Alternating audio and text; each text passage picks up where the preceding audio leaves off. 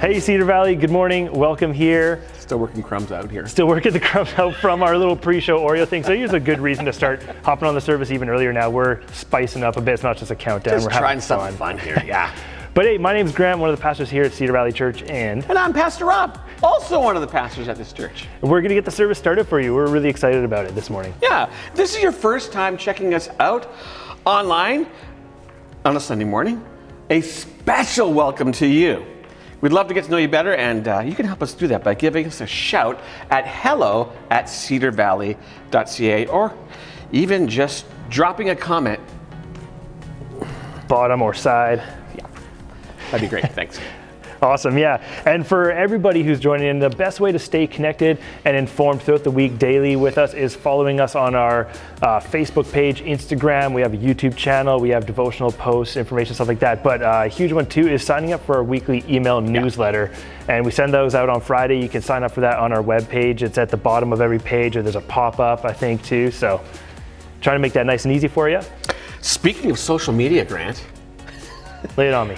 We've had some cool stories of how our services, so the morning worship service particularly, have reached and affected people like all over Canada. A Saskatchewan church, for instance, was blessed by our worship, so they actually asked, hey, can we use that? And we had people tuning in from, when I read this, I thought, is that true? Yeah. From the Netherlands, come on! Yeah, and France, and we've had a few funny connections lost down in the States too. That's awesome. Worldwide Little Mission, getting the message out. And that doesn't happen just organically because the internet is everywhere. It happens because of your interaction with these services, with our posts, and especially from those times that you hit that little share button and it goes to all of your friends on your feed. So that's huge actually. Like, just look at that little scroll. If you're proud of what's going on, if you're being impacted by this morning, hit that share button, because it reaches people, and it's cool, the connections we're making. France and another, like, wow. So coming up next week, we have our annual general meeting, and due to our current circumstances, COVID, it's going to look a little different this year, mainly because it's going online through Zoom. We're going to do everything we can to make sure this meeting is available and accessible to everyone who wants to join online. Yeah. Online. Absolutely. And we do have report booklets available now already. We released them even last week. They're on our website. They're in our newsletter, so another reason to sign up for that. And for those of you who love a good, fresh printed hard copy too, we've got those going.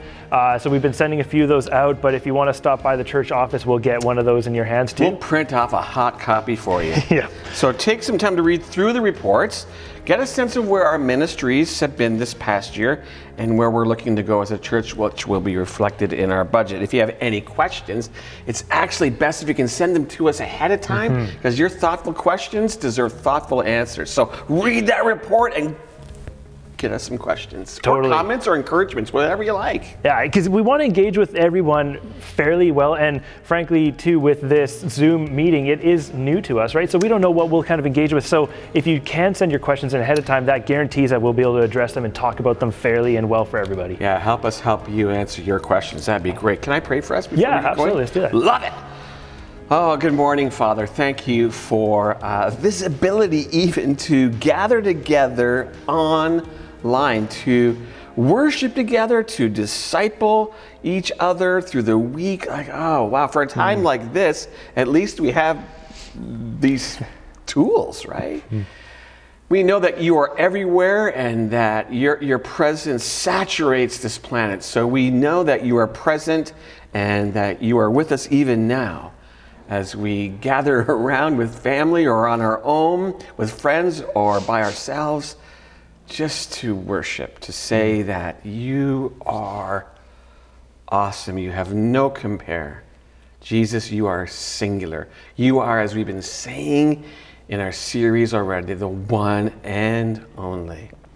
I pray, Father, that as we draw into worship, we would have a sense of you. And we are mindful in that connection to you of all else that's going on around us through the pandemic, people who have been ill because of it, people who are coming out of that illness, who are out of quarantines, like all these different pieces. We're mindful of global situations as is happening in Texas, this rare sort of season and condition they're in. Father, we pray just help and that they would make it, that there'd be good supports, that there'd be a hope for them. Yeah. Mm-hmm. And in the meantime, Father, again, we turn to you. We acknowledge that you're with us, and we welcome you and invite your Spirit to work through us so that we would enjoy you and respond to you. In Jesus' name I pray. Amen. Say amen. Thanks, Rob. Well, we're going to get the service started with a time of worship singing. This morning we have Columbia Bible College's worship team has recorded a song. So last week we had Pacific Life Bible College out in Surrey. By the way. Yeah. Fantastic job. Columbia has done something similar too with their worship ministry. They're located out in Abbotsford, just blessing local churches around us. So they're going to lead us in worship this morning. Wherever you're at home, it's going to be a great time singing. I love that. And it's not because we don't think we've done awesome work putting our own stuff together. We're talented people. We just sort of think it's useful to expand that palette a bit and let you know what's out there if you're searching for a Bible college or want to do some education that way. So that's pretty cool. So thanks for putting that on our palette. After that, after we do that, we've got a special lesson for the kids from Allison. And here's a teaser. It's got popcorn. Okay. Yeah, and following up with that, Pastor Doug is bringing us the next message in our series, the one and only. We're in the Gospel of John, one chapter a week. We are in chapter 6 this morning, so he's giving us a good look into God's messaging for us, applying that to our lives in that. Yeah, for sure. Yeah. But before we get to all of that, I forgot the notes. Here's what we're going to do, though. We got through 7 Oreo flavors. I expect that there's more out there, but I think that we could be creative this morning. Do it. And, we'll just there's going to be about a minute. Make up the best Oreo flavor. I know where you're going. It's sort of like that Pringles commercial while you take all the... Yeah. And that influence, right? They made some good ones. So, what would your dream Oreo flavor be? Oh, okay. I don't know. Did you have thoughts? Peanut butter kind of topped it, right? That was it for me. So they already have that going. They've hit it. Yeah. You know what? I love the classic. It's hard to imagine a better flavor. We just asked for triple stuffed. I actually like more cookie. But you know what? Hit up the comment feed. If you're watching live on YouTube, Facebook, hit up the comment feed. What is a dream Oreo flavor you want to see made? We're going to contact head office with these answers, and maybe they'll make it happen. Thanks, Cedar Valley, for joining us. We're in for a great morning. Maybe they'll sponsor it.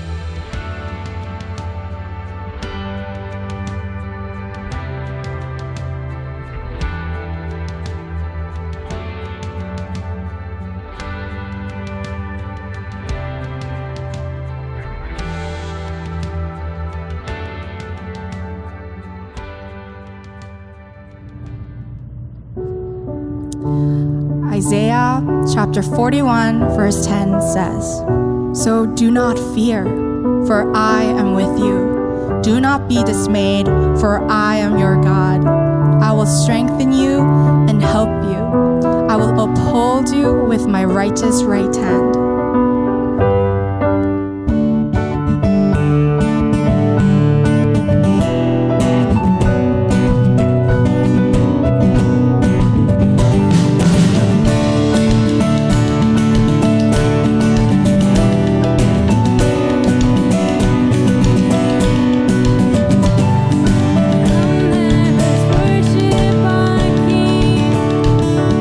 Come, let us bow at His feet.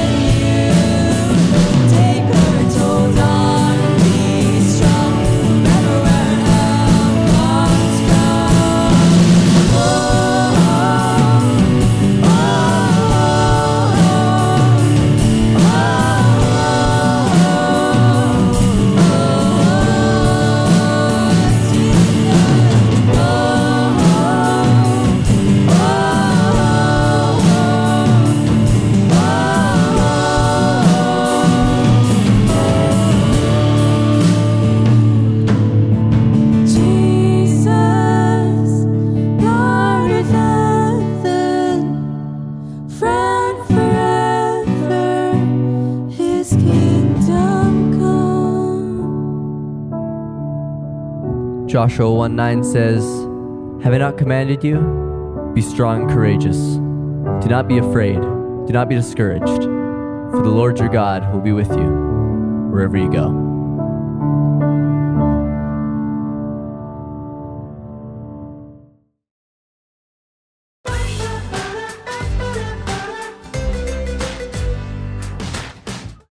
Hi guys, my name is Allison. I'm so glad you have joined me today. First things first, I want to make some popcorn because I want to talk to you about things that multiply or expand. Okay, so I'm going to pour my hot oil in here. And then I want to show you I've got a 1/3 cup of popcorn seeds. Look at how tiny these are. They're so small.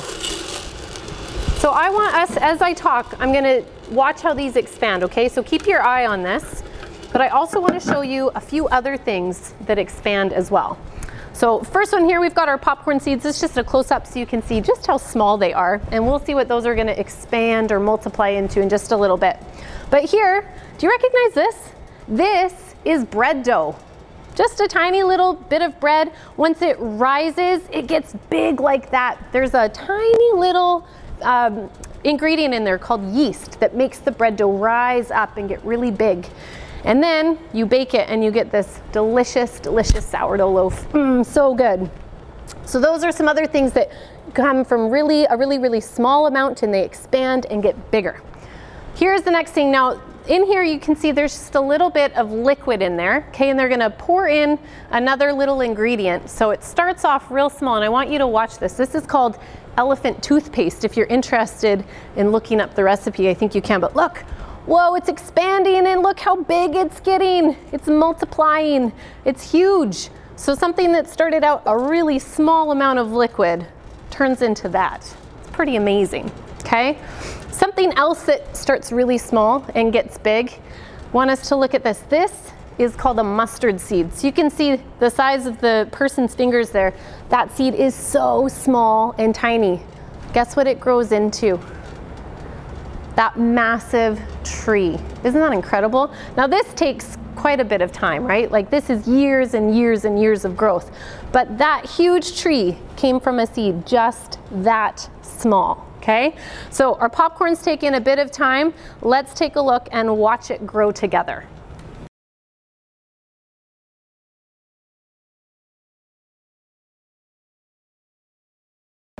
All right, guys, I think it's done. Let's take a look. Let's flip this over like this. Oops. There we go, look at that. Look at that amazing popcorn. So something that was this big and just in this small of a cup makes this much. Isn't that awesome? Like this could maybe feed like maybe a family of 5 or maybe just one person if you want a lot, but it still got a lot bigger, right? So I want to talk to you about a story where Jesus took something and he multiplied it because he loves us so much. So we're gonna go to John 6 and we are gonna read about Jesus feeding the 5,000. So I'm gonna read the story for you here. So John 6 verse 1, that's where we're gonna start. So sometime after this, Jesus crossed to the far shore of the Sea of Galilee, and a great crowd of people followed him because they had seen the signs he had performed by healing the sick. Then Jesus went up on a mountainside and sat down with his disciples. The Jewish Passover festival was near. When Jesus looked up and saw a great crowd coming toward him, he said to Philip, "Where shall we buy bread for these people to eat?" Now, he asked this only to test him, for he already had in mind what he was going to do. Philip answered him, "It would take more than half a year's wages to buy enough bread for each one to have just one bite." So another of his disciples, Andrew, Simon Peter's brother, spoke up. "Here is a boy with 5 small barley loaves and 2 small fish. But how far will they go among so many?" Well, Jesus said, "Have the people sit down." There was plenty of grass in that place, and they sat down. About 5,000 men were there. That's so many people. Jesus then took the loaves, gave thanks, and distributed to those who were seated as much as they wanted. He did the same with the fish. When they all had had enough to eat, he said to his disciples, "Gather the pieces that are left over. Let nothing be wasted." So they gathered them and filled 12 baskets with the pieces of the 5 barley loaves left over by those who had eaten. After the people saw the sign Jesus performed, they began to say, "Surely this is the prophet who is to come into the world." Wow, there is so much going on in that story. Okay, the first thing I want to point out, if we go back to verse 5, when Jesus looked up, he sees a great crowd. Not like a tiny crowd, you guys. This was 5,000 people. The first thing he said, where should we buy food for these people to eat? So he first and foremost was caring for the people. He was concerned that they were going to be hungry. That was the first thing he thought of. Okay, so then when he gets to the next part, one of the disciples, Andrew, noticed the boy with his loaves. And he saw that, but he's like, how far is that going to go? He doubted. But you know what? It doesn't really touch on this too much, but somehow the loaves and the fish went from the little boy and they were put into Jesus's hand. So you know what that means? That means that the boy decided to share what he had. Now, do you think that boy thought that he was going to see any of the fish and loaves? He only had 5 loaves and 2 fish. Do you think when he gave that up, he was thinking, ooh, I'm going to have some of that too. Like Jesus surely is going to give some back to me. He didn't know that, but he was still willing to share. So think about that. Even that small amount, he was willing to share, and Jesus did so much with it. Okay? The next thing I want us to think about too is in verse 6, it says, Jesus asked this only to test him, for he already had in mind what he was going to do. So you know what? He knew that little boy was going to share his food. And he still used just a little boy. He used a child to show how much he cared for people. He used a child to perform this great miracle. So that's a really amazing thing. Sometimes we might think, oh, I'm too small to really matter or to make a difference. But Jesus noticed this boy and he chose to use this boy. So that's a pretty awesome thing that I want you to keep in mind.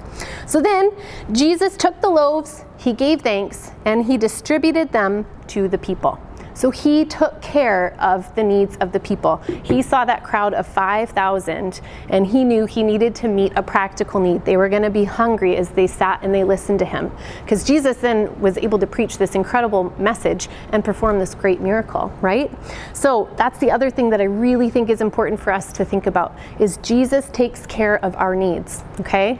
Now, do you remember at the end of the story, how many baskets were there left over with that bread? Do you remember? It was 12 baskets. So yes, Jesus took care of the needs of these people. He fed them until they had all that they wanted. And then more. He had more leftovers. So Jesus takes care of us. He meets our needs and more, and then some. So it's a pretty amazing story that I think is really cool because it highlights just how much Jesus loves us and he cares for us, but also that he used a boy's willingness to share to create this incredible story that just spoke of how much he loved and cared for us and his miraculous ways too. So when we're thinking about, oh, I might not make a difference, maybe I'm too young, or maybe I don't have enough, just remember this story and keep that in mind, that Jesus can do a lot with the little that we are willing to give if we're obedient. So I hope you guys have a great morning. Thanks for listening, and we'll see you next time.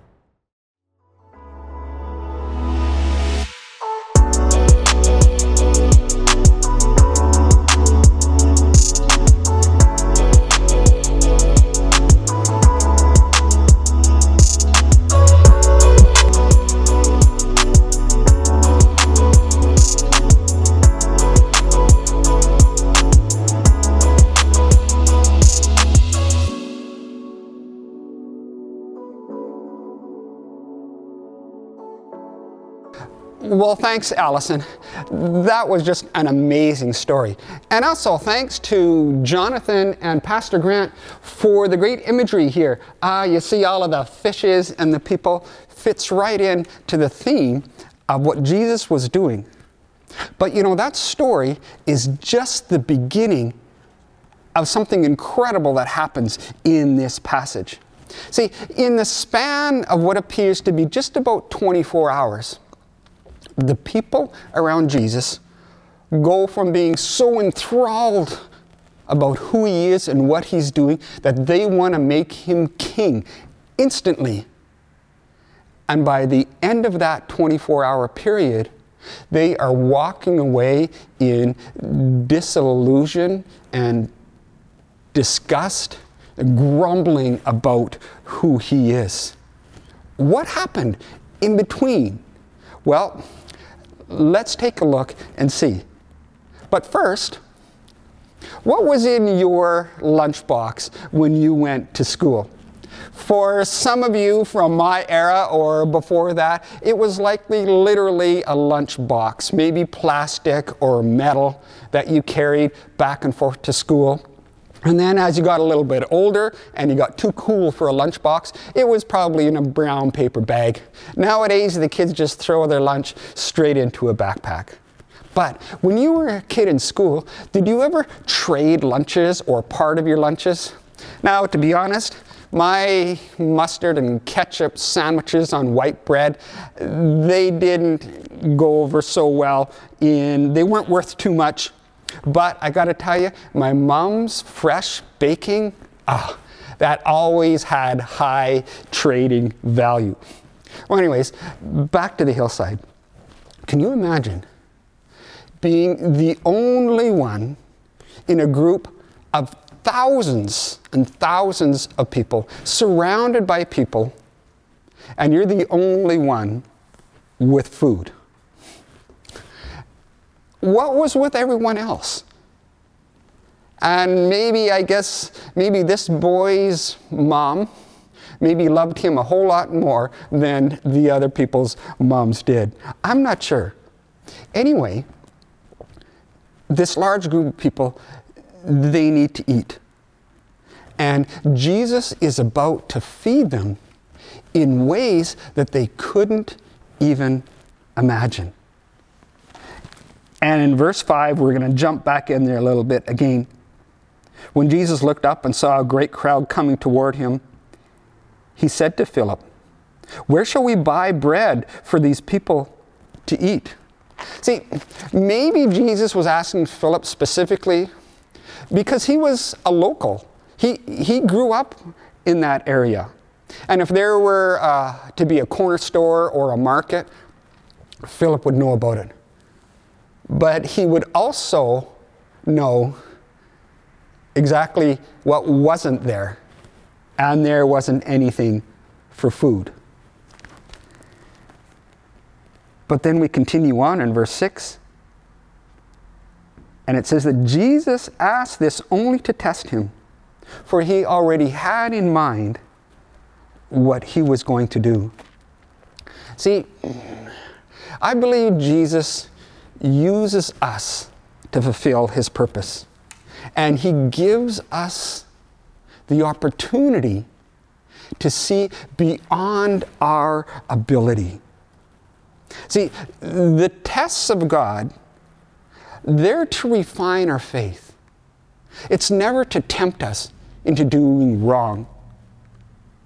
But when our faith is tested, how do we respond?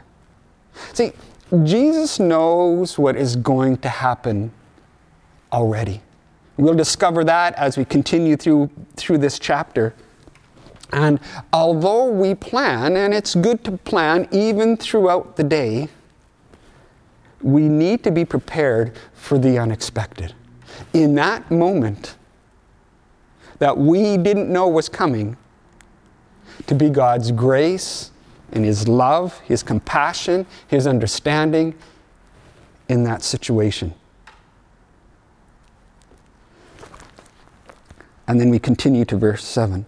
Philip answered him, "It would take almost a year's wages to buy enough bread for each one to even have a bite." See, based on Philip's assessment of the situation and the inventory of their resources, which was very meager, he determined that the situation was, well, hopeless. But then Andrew appears. He goes, hey, look what I found. And we go, really? A few small loaves, a few small fish? Actually, it's laughable that this would feed 5, maybe even upwards of 10,000 people, with the families included with all these men. And as we read this verse here after Andrew speaks, he says, here's a boy with 5 small barley loaves and 2 small fish. But how far will they go among so many? It's one of those times, have you ever had that moment where the thought of your mind is really good, and as soon as you speak it, you realize it's just really not even worth saying. It's almost like Andrew felt that way. And these reportedly small fish, they were maybe no larger than just a sardine. And yet, even if they would have been salmon, it wouldn't have made any difference. But see, that's when Jesus says,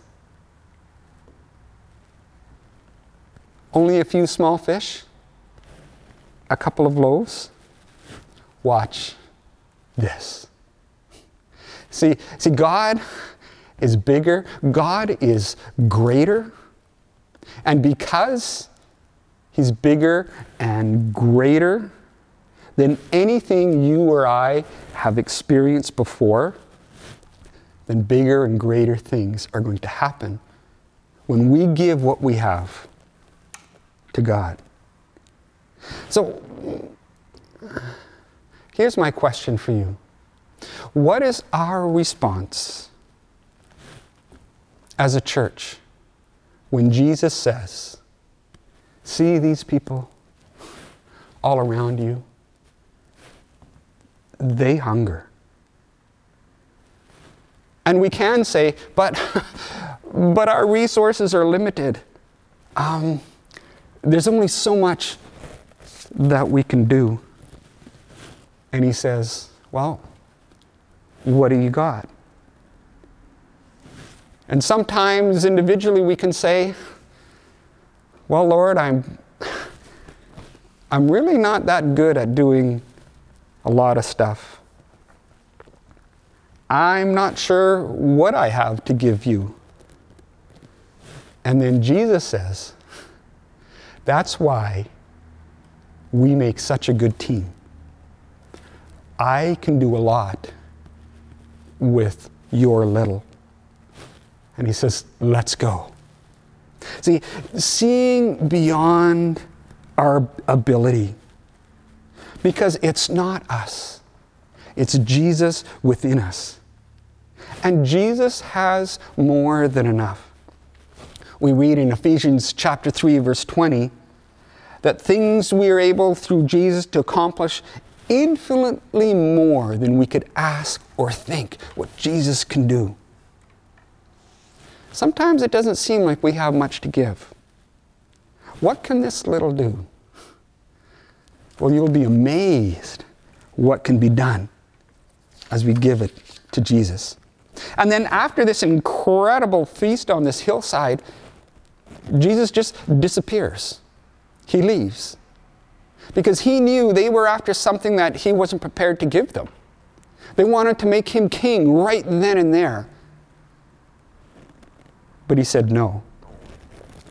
And then the story continues. In John chapter 6, verse 16 to 21. When evening came, his disciples went down to the lake, where they got into a boat and set off across the lake for Capernaum. By now it was dark, and Jesus had not yet joined them.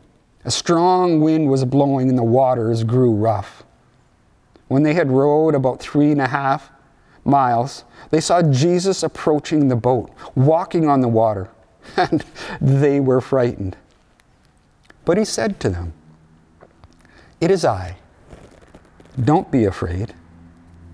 Then they were willing to take him into the boat, and immediately the boat reached the shore where they were heading.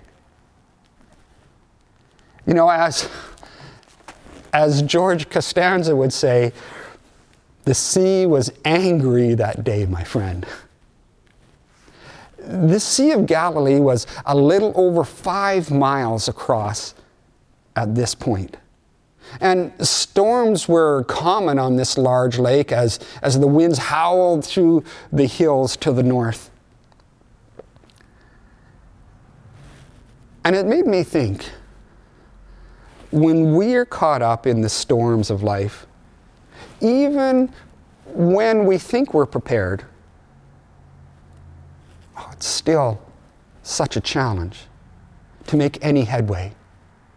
These experienced fishermen had been rowing for hours. And normally what would maybe take them an hour or so to cross this whole part of the lake, for hours they had been battling this storm. And they were only part way across with great difficulty. And then Jesus appears as if out of nowhere. And he says, "It is I. Don't be afraid. Don't worry. Don't be anxious. Don't be frightened." For we discover that even though they were only halfway across the lake,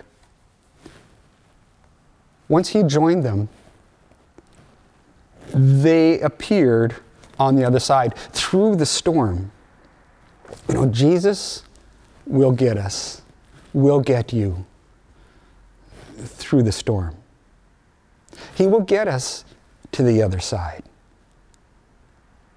See, it doesn't mean we won't have to face the storm or to be caught within it for a time. But he will get us through. And though your storm may be dark, just hold on. Or maybe that's in that moment of time, maybe that's all you're capable of doing.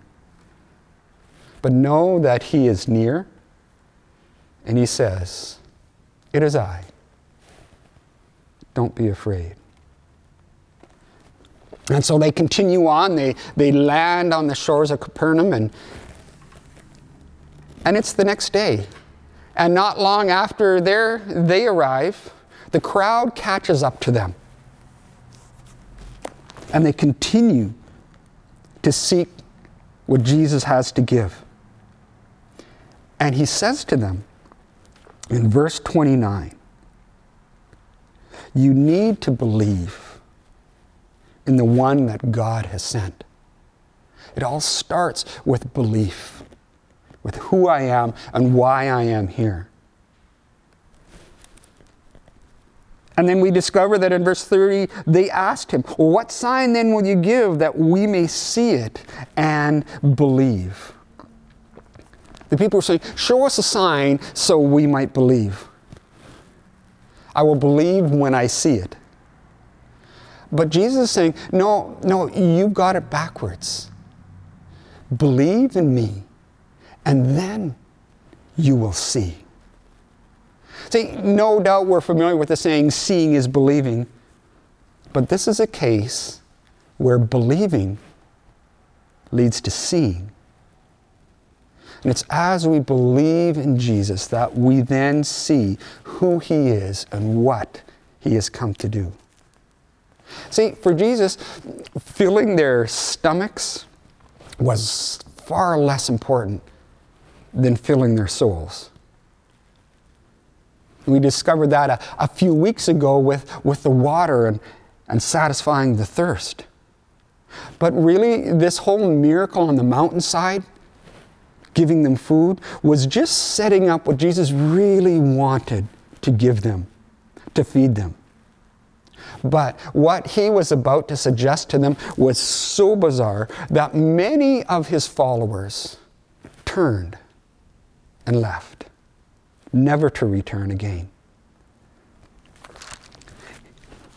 In verse 35, he makes the declaration, "I am the bread of life." See, he has filled their stomachs with bread, and they're still asking, "What are you going to do?" And he says, "I am the bread of life." Now, this is a very interesting statement, and it is the first of 7 I am statements that Jesus makes throughout the book of John. So watch for the others as we continue.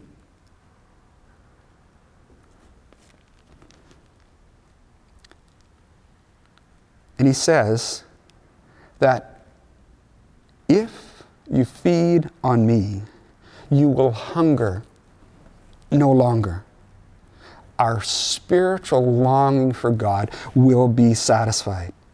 The very words of Jesus nourish, speak life into our soul. You know how when you're eating and you take one bite and it's just so good and you just need more? Well, the other day, Jenny made a banana loaf when the girls were over, and by the time I got home, there was only one slice left, and I was quite disappointed. So she then made me today, and you can see it here, this loaf of bread, and it's actually chocolate bread. And I got to tell you, next to the bread of life, this is probably the next best thing. And I also have to say that I'm really sorry for those of you who don't like bread, or because maybe you, for a health reason, you're not able to enjoy it. But there is nothing like fresh baked bread. And if it's chocolate bread, I wish you could experience this. It is tremendous. Again, when we can get together, the invitation is to come join us eating some chocolate bread. Bread is awesome. Oh, I love it. And it's interesting that Jesus uses this analogy. He fills the people's stomachs with bread. And he says, but true bread from heaven is spiritual. And he says, take a taste. Consume God's word. It will give you nourishment for your soul. Feed on Jesus. See, all of us have a need to be filled. And we can seek it through so many different ways. So many different ways that will not satisfy. And if we feed our acceptance on what we get from others, we will constantly be starving. See, we just can't get from others what we can get from Jesus. And if our sustenance is from those around us, we will be disappointed because it just won't satisfy. And unfortunately, now in our current world of social media, we need to be very, very careful of seeking fulfillment in our life from how many likes our posts get or how many followers that we have. Listen to this. There's been studies on this and the effect that has, the dependence on who's following us and how many people are liking what we say. Scientists now link the dopamine that floods our brain, that rush that we get when we see likes on our social media posts, to the hit that the human brain receives from addictive narcotics like cocaine. It gives an incredible rush, but it's an addiction that leads to always wanting more, and it leaves us wanting. So be careful, even in that area, how we seek to fulfill ourselves. Now, that doesn't mean I don't like seeing your posts and your encouragement in the faces of your family. Let's be very careful on what we need from social media. And then the really incredible thing, one of the coolest things that Jesus says, that as we come to Him, as we feed on Him, no matter who we are or what is happening in our life, in verse 37, He says, all whom the Father gives to me will come to me, and whoever comes to me, I will never drive away. Jesus will never reject you. We will never be rejected by Jesus. Jesus didn't come to condemn. He didn't come to berate us or to beat us up for what we have done. Jesus came to receive us, to restore us.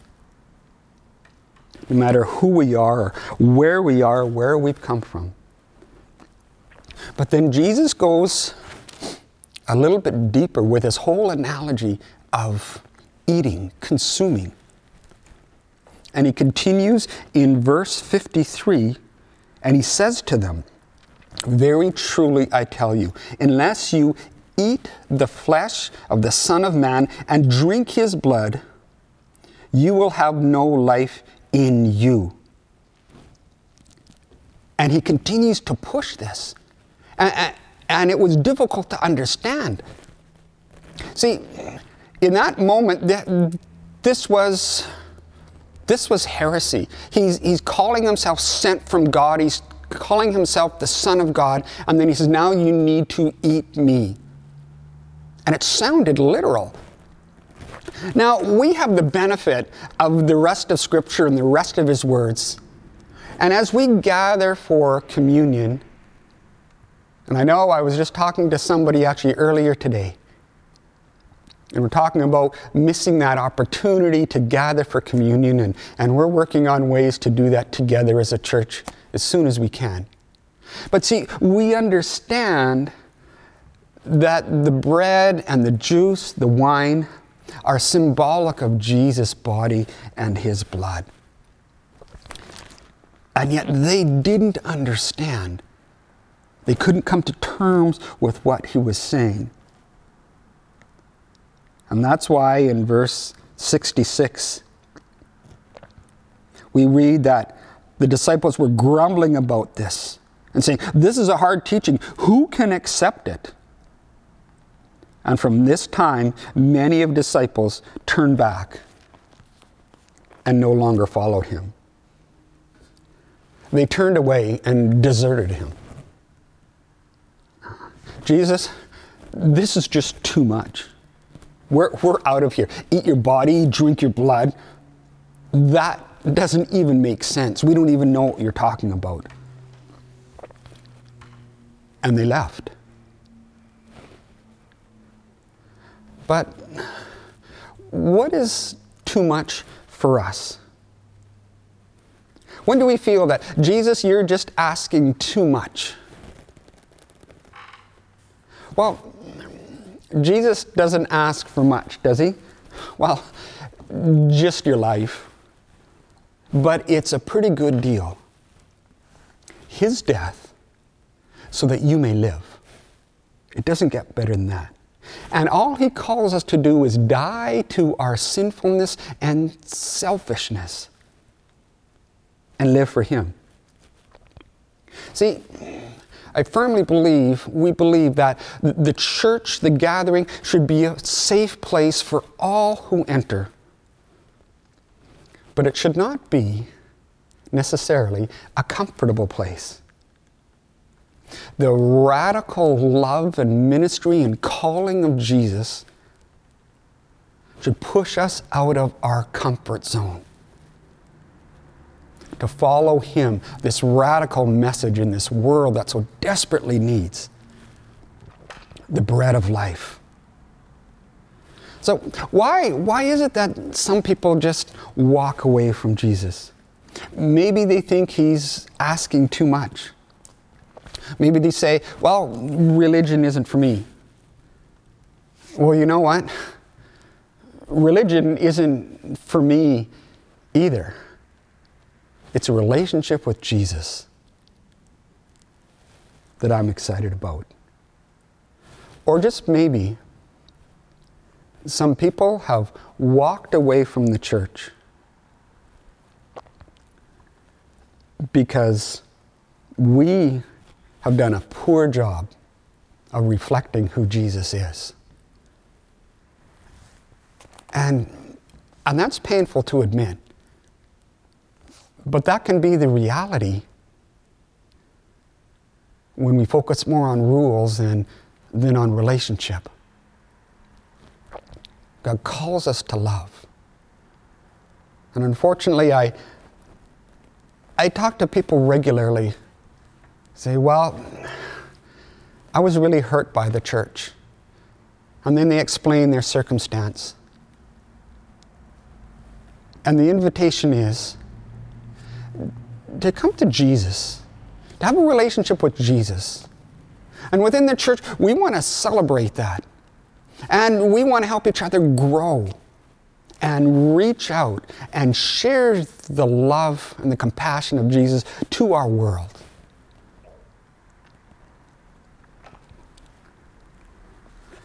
And it's interesting that after this large group of his followers says, that's it, we're done. Jesus then turns, and in verse 67, he says, do you want to leave also? He asked the remaining 12. Do you want to go as well? Everybody else is leaving me. I love Peter's reply. He says, where else would we go? We have nobody else to follow. There is no one but you. There is no one else whose life is worth following. You know what? If anyone says to you, follow me, and they're not following Jesus, turn around.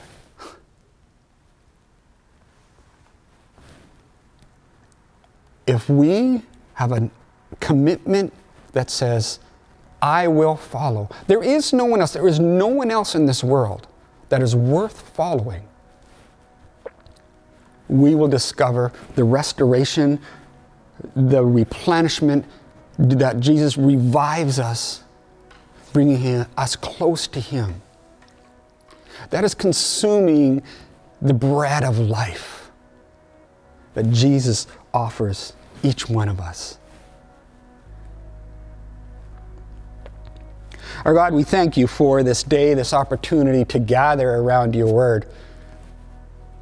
God, and as we continue to gather and around the table for many of us, and today and in the days to come, God, as we partake of the meal that's provided and prepared, God, maybe as we even consume the bread, may it be a reminder of the bread of life. God, that we will have to come back to the table and eat this bread for our physical bodies. But the bread you give us will sustain us forever. And yet, God, may we continue desire to keep coming back to your word and be replenished and restored and revived through your very words, through the bread of life, through yourself, through your Son, Jesus Christ. God, may we also take this bread to those around us as we continue to seek ways, God, that are even beyond our ability to think, but knowing that as we give what we have, and sometimes we think it's not much, and you say, that's perfect. That's all I need. And together, let's go bring this to the world so they may see my great love, be drawn close to me. God, continue with us this day. In your precious Son's name, amen. It's been great discovering the Word with you today. And in just a moment, we're going to jump into some extra thoughts that we can consider about the bread of life. See you soon. Hey, thanks Cedar Valley for joining us again this morning. It's been a great morning. Thank you for the message, Pastor Doug, in John chapter 6. And a huge thing that we want to just really advocate for is that this isn't something like, don't just watch this and think that now your life is changed, right? Like there's some more that we want out of this kind of stuff. We're kind of providing some content. We want to interact with it. We want to explore, ask questions, and see how that applies specifically to all of our lives. And so with that, we're gonna engage you in a little bit of conversation to take this into the rest of your afternoon and week and month and so on from here. So John chapter 6, Doug. So just following up with that, what's a verse or a truth from the Bible that nourishes your soul? Okay. Yeah. Could you even like expand on that just a little bit more of like, is this the whole Bible, stuff like that? Like stuff that we have memorized maybe from being kids or that we heard this morning? Well, you know what? Sometimes I think there's that verse when you memorize as a kid and it's still back there, right? Okay. And you kind of refer to that. Or maybe there's a time where just, wow, I was reading, last week and I just discovered maybe God in a new, fresh way. And I found that more than just words on a page, but it really went into my heart. Sure. Yeah. Well, I do have some that I memorized as a kid, but it changes. Like even as an adult, and sometimes I feel like I've encountered certain passages for the first time, and it's not even a specific one. But what's been speaking to me lately, I know I even talked about this week for a devotional was so many times, especially we're going to see it in the Gospel of John. Jesus doesn't call himself God, but he uses almost what I always thought, like, when I was trying to look at this academically, because that's the criticism, like, well, he never said he was actually God. And he's like, he actually did in so many ways, but he never demanded, like, well, call me God. And instead he uses little, like, unique things of, like, saying, well, are you the Son of God? Well, what does my testimony say about me? Yes. More, I kind of thought of that, like, what cool ways then of identifying your character. Jesus identified who he was explicitly without demanding to be called it by name. Instead, he's like, let my life show you, let my work show you, let my Father, the God who's in heaven, show you. That's incredible. And for me, one of the things that a verse that I had from younger, and actually was my baptism verse in Proverbs chapter 3, trust in the Lord with all your heart. Don't lean on your own understanding, and he will direct your paths. And it's a comfort to me. It nourishes me in the fact that I know God is there to direct me. I still have to take the steps. I still need the motivation to get up and go. And yet God says, as you're moving, I will direct you where I want you to go, what's best for your life. Right, so you gotta move. You gotta move. It's kind of that old illustration that if you're sitting in a car in a parking lot, it's hard to turn that steering wheel. Right. But get it moving at even 5K, and it's much easier to steer. So we have to get up and move. Sure. Yeah. So what the question was, I'll let you rephrase it again. Just what is it that about the Bible, a verse or just a truth that really nourishes you and kind of lifts you up? Excellent, thank you. And then the other one that we can think of a little bit here, we say, well, show me and I'll believe. And so many people in Jesus' day said the same thing. Well, show us another miracle. What else are you going to do for us? And he said, no. He says, if you really believe in me, then you will see. We say, show us, let us see, then we'll believe. He says, no, the other way around. So when you think of, because you believe in Jesus, what have your eyes been open to? What do you see now because of your faith, because of your belief? Right.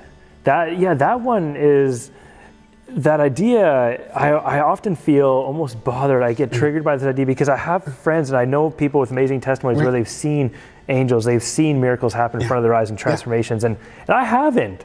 And I've been frustrated with it. And I've many times gone in prayer and said, like, God, come on, give me something. Like, let me see the thing, right?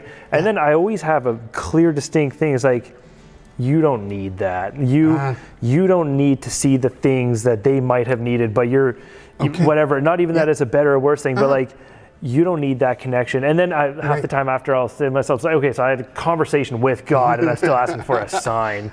Come on. And then out of that, it mostly just let me see God in other people's lives clearly at work. When I see a person make a decision that there's no business they had making that decision on their own, or a transformation in their life, or a change of heart or emotion. So I think that was a conversation I had with God that helped me see God at work constantly in other people's lives in what seemed like the subtle ways, right? I think God is telling me, like, you don't need the big show, because the subtle stuff is actually what's changing everybody's lives and your life constantly. Yeah, for sure. And I think it's that belief when we commit ourselves to, yes, I believe in the Son of God, Jesus Christ, and his testimony, then, that just removes, my need to, okay, God, well, I need to see this.